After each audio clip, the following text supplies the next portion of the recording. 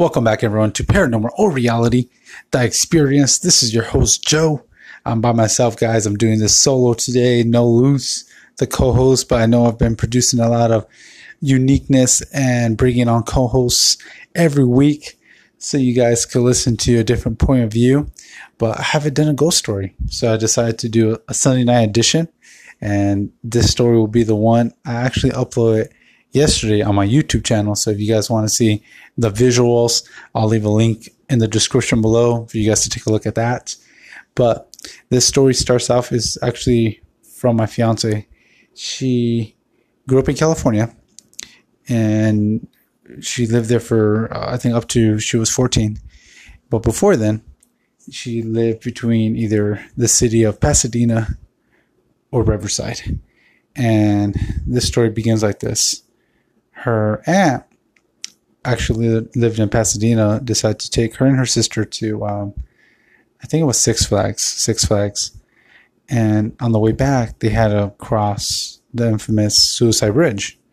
So if you guys are not familiar with the Suicide Bridge here in Pasadena, it's called the Colorado State Bridge. But there's been a recorded anywhere from 100 to 250 people that have jumped to their death on the bridge.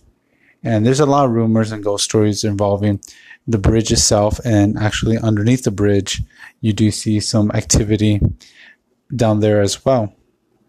And this story is from her point of view. She was about 9 or 10 years old.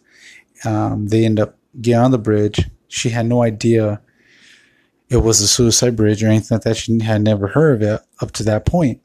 So she's in the backseat of the vehicle, and she says she's driving. Her aunt's driving, I should say. So they're driving.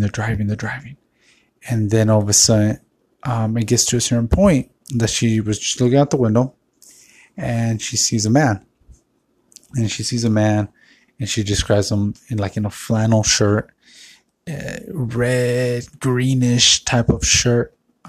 That was just on the side of the vehicle, and she sees the shirt. She knows it's a guy, and the man is looking ahead. So she never sees a visual, like the man never looks at her or nothing like that. It's just almost like if it's riding alongside the car. And as he continues to drive, my fiance notices something's not right. At first glance, she just thought it was a person walking along the bridge. But as they continue, she noticed that it probably is something that it didn't make sense, because how can he keep up with the car?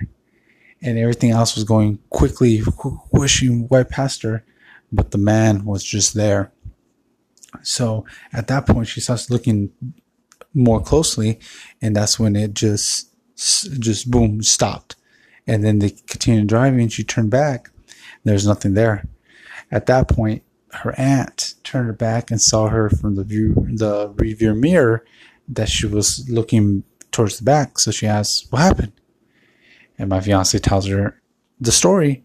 "I just saw a man. There's a man next to the car." And then they look back, and there was no one there. And at that point, the aunt told my fiance that was Suicide Bridge, and a little bit of the backstory about how there've been multiple people that have jumped to their deaths on the bridge. And it was just shocking, and it was just quietness, and it was just a sound of unexplained, miraculous. She was just in shock, actually. And shortly after that, she just had it in her head, and time had passed before she confessed the story to me. But she tells it in great detail, and she is convinced she knows what she saw there. And if any of you guys have ever driven through the Suicide Bridge, the Colorado State Bridge, like it's actually called, let me know in the comments. Send me a message or something like that. I'm going to continue to do these ghost stories on a weekly basis. I've been just so preoccupied with the other recording podcasts and getting the guests on here, guys, that I haven't done it. But I guarantee it will continue, and we'll be producing ghost stories like this every week, starting this coming week.